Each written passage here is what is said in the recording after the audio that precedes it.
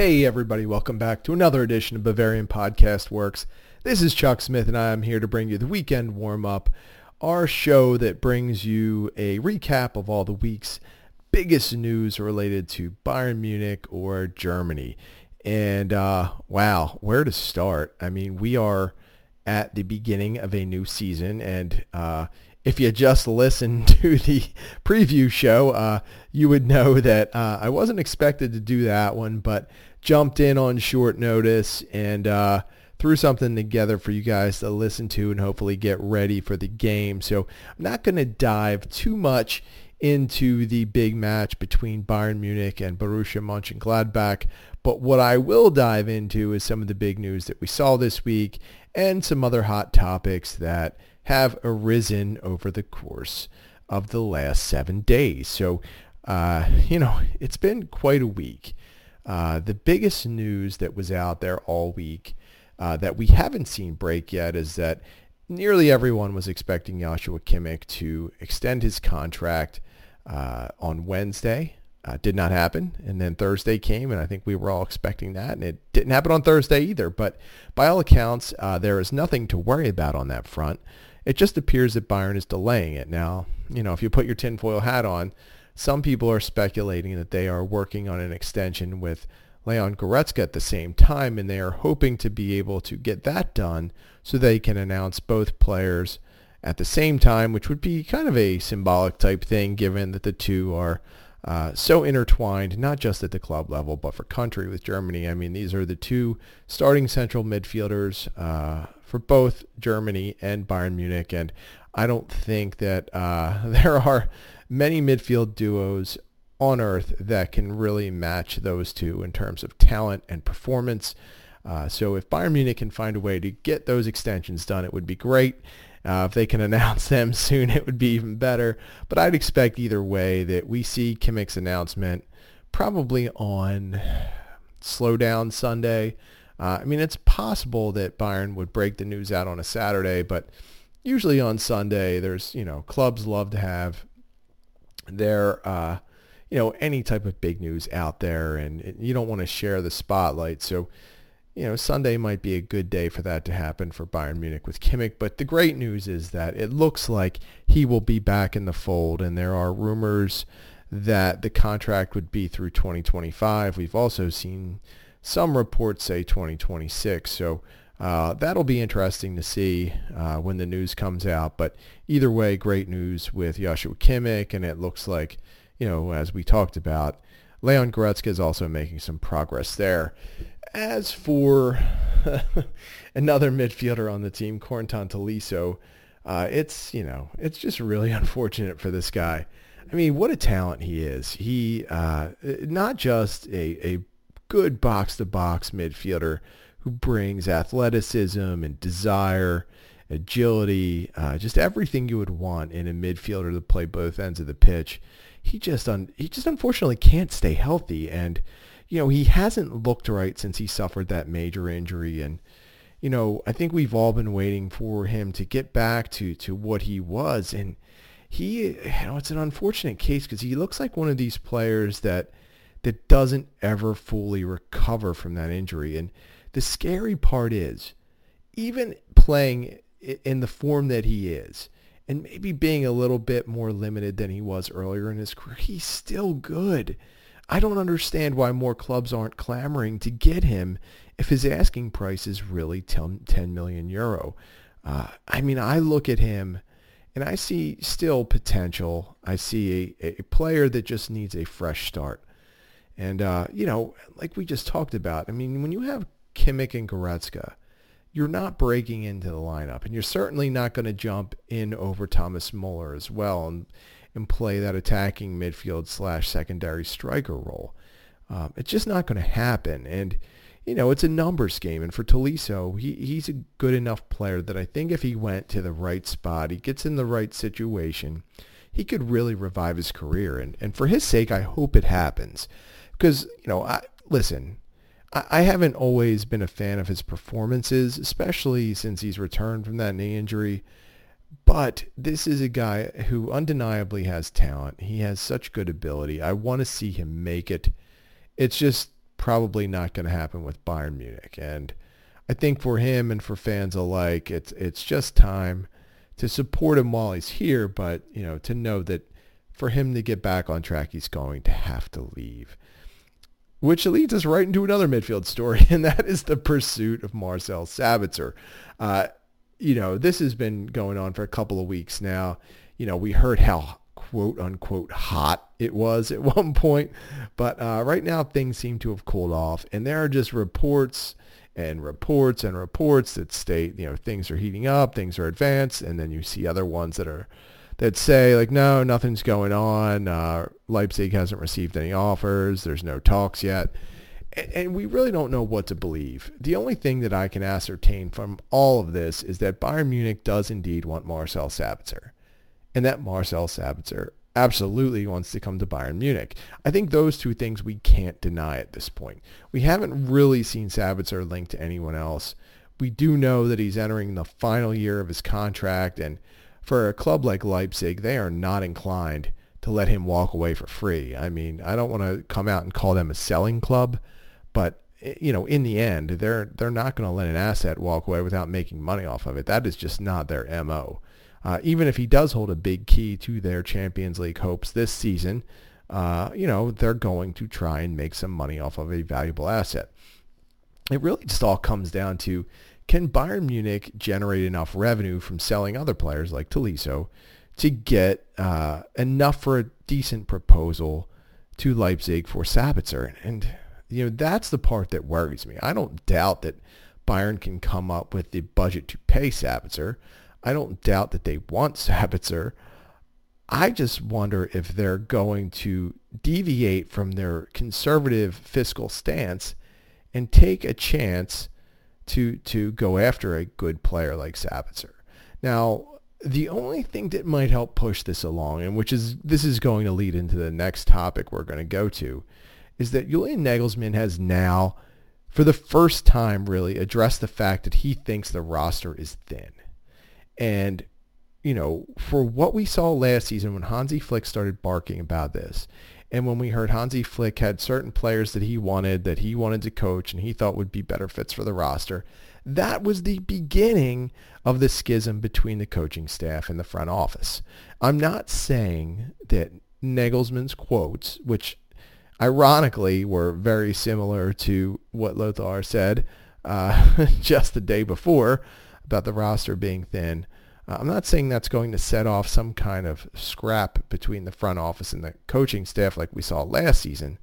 But what I'm saying is it wasn't just all Hansi Flick being some kind of egomaniac this year. He saw the same things that we saw as fans, that Julian Nagelsmann is seeing now, and that, reportedly some of the front office is seeing, and that's just that the roster isn't deep enough at this stage.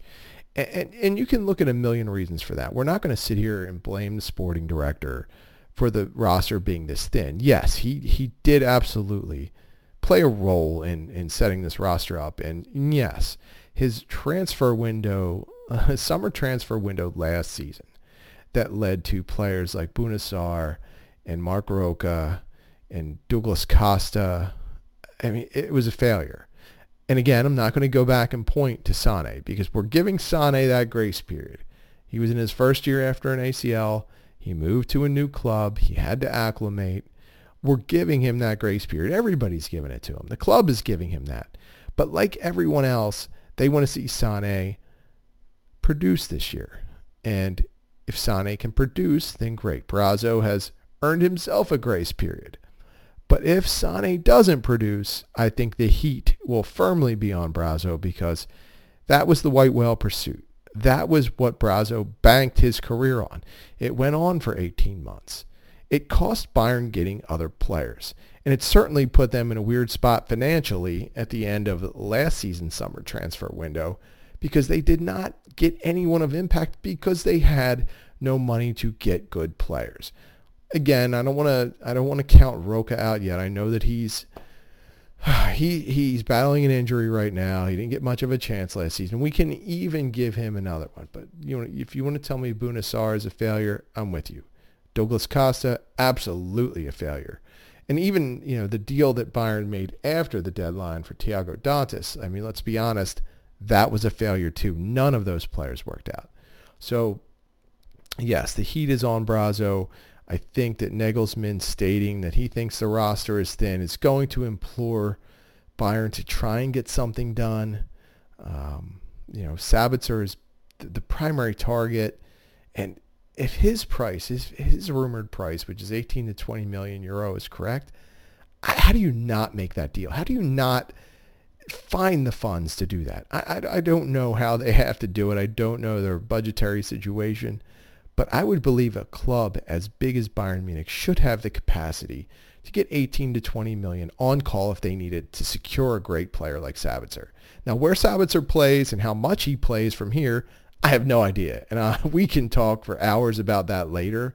But right now, I think this is a point where, enough has been made about how thin the roster is. No one really, internally or externally, feels comfortable with it. So they need to address it, and they need to go out and get a good quality player. And whether that's Sabitzer or someone else, at this point, it really doesn't matter.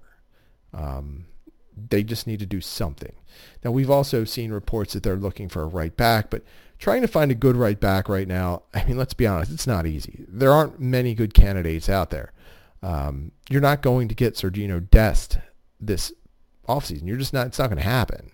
The candidates aren't there. So as much as the club might want another right back, as much as fans might be pushing for another right back, whether you like it or not, Benjamin Pavard is the best option you have. And I'm not one of these people who is ready to push Pavard out the door. I think he's a perfectly fine right back. I'm happy with his performances. I think the first half of last season when he was injured and battling back from injuries, he was up and down, but I thought in the second half of the year he was fine. And right now I'm comfortable with Niklas Sula manning the position until Pavard comes back. I'm okay with this. I am not someone that needs to rush out and get a right back right now. I'm more concerned about other areas of the team, quite honestly. I'm concerned that the wings are three wings are inconsistent. I'm worried that maybe that's not just something that happened last year. Maybe that's who these guys are. I'm worried about that. I'm worried about what happens if Kimmich or Goretzka gets hurt, especially if they're hurt for the long term, because right now their backups are one player, Tolisso, who has 1 foot out the door and was told that he's not in the plans moving forward, and Roca, who is injured and couldn't find a way to get on the field barely at all last season. After that, you start looking into the young players, many of whom I like, but I get the concern of why things are considered quite thin in the ranks of the depth chart at Bayern Munich. So those are all things that I think are really valid. They're all big discussion points right now. And I think there is a bit of pressure on Brazo to take a look at that midfield, to take a look at right back, to take a look at wing, and figure out, where he needs to address problems and what can wait. And whatever he decides right now could go a long way in not just playing a part in how people view his legacy at Bayern Munich, but maybe his future employment, because I'm not so sure that the front office is really happy with how things shook out last year between Flick and Brazo. One, that there was this big of a disagreement that it caused Flick to leave. Two, that it went public and it just dominated the media for months, really, until it became clear that Flick was going to leave. And three, unfortunately, when you sign your name to someone like Leroy Sané, who, Brazo kind of put his reputation on, if that player doesn't work out, unfortunately, as a sporting director or general manager or any type of executive in charge of acquisitions, you probably lose your gig if that doesn't pan out. So I think we have a lot to watch this season in terms of player performance, and that is certainly one that we will definitely keep an eye on over the course of the season. And that's going to lead me right into my final topic, and it is Sané. This week we saw Leroy Sané come out and say that he does not want to be judged by his goals and assists. And that's a pretty bold statement for a forward because, primarily forwards are judged on their goals or assists. Now, Sané wanted the focus to be on whether he performs in big matches, which is understood. He's paid big money. He's got a big reputation. He is expected to not just show up for big matches, but perform exceptionally well in those matches. And that includes scoring and setting people up for assists. So with assists. So I think that, he may want to try and dictate how people view him. But, with the 18-month pursuit, with all of the hype, the hundreds and hundreds of stories that were written about that pursuit, and just how he was made to be a quote-unquote winged savior, he's got to live with that pressure. And here's another thing. He signed a deal, which he should have, that made him one of the richest players on the team. He's even paid higher, according to reports, than Thomas Muller and Manuel Neuer, which to me, I got to be honest, that is so absurd. Sure, I like Sané's talent as much as anyone.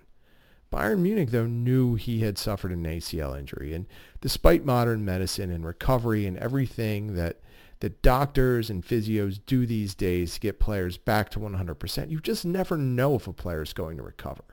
Now, last season, what we saw from Sané is that, one, he struggled at the beginning to fit in. Now, it sounds weird because he had a dynamic first game with Bayern Munich, but over the course of the coming weeks and months, he really did struggle to fit in. At first, it was him not embracing his defensive responsibilities. And that was a problem, and it did cause him to get benched. But on the bright side, as the season went on, he did embrace those, and he proved that he is a very good and capable defensive player. Secondly, Sané, when he started the season, his decision-making was not great. Like, let's be honest, he had some terrible decisions at times. At certain points, he looked like a selfish player. But, again, he did change some things around. He became much more of a playmaker and a creator as the season went on. The biggest problem with him, just like Kingsley Coman and just like Serge Gnabry, is he did not do anything consistently. So one game, Leroy Sané would put it all together and look phenomenal. And the next game, he would disappear for large parts and get benched. And that's frustrating. And it's frustrating because you went through 18 months of a courtship to get him. Then you find out that he's paid incredibly well, more so than all but one person on the team, apparently. You expect more given that. And I think that's where fans were disappointed. And like I said, and I'll say it a million times, he needed the grace period that Brazzo wanted to give him. He had the ACL injury. He was acclimating to a new team with new responsibilities for him and his position. And as I said, he did some things great. Other times he did not do well. So at this point, we have to look at him. And as Brazzo said just a few weeks ago, it's kind of make or break for him. He's got to perform this year. And when he comes out and he says that I don't want to be judged by goals and assists, listen, it's a reasonable request, right? You can ask people not to judge you that way, but yeah, that's how you're going to be judged. You have to produce. If you're an offensive attacker, you must produce, you must perform, and that is how you get judged. And if Leroy Sané doesn't like that, maybe he could be that outside back that Julian Nagelsmann's been looking for of late. But listen, I hope Sané has a great season. If you don't identify or respect his talent, you're not watching. This is a super talented player. I don't even want to get into how people view or perceive his attitude. I don't know. I'm not there. I don't know if he's a distraction. Listen, there are players who have been at Bayern Munich who were a distraction, who made issues in the locker room. James Rodriguez, Renato Sanchez. These are players who openly had issues.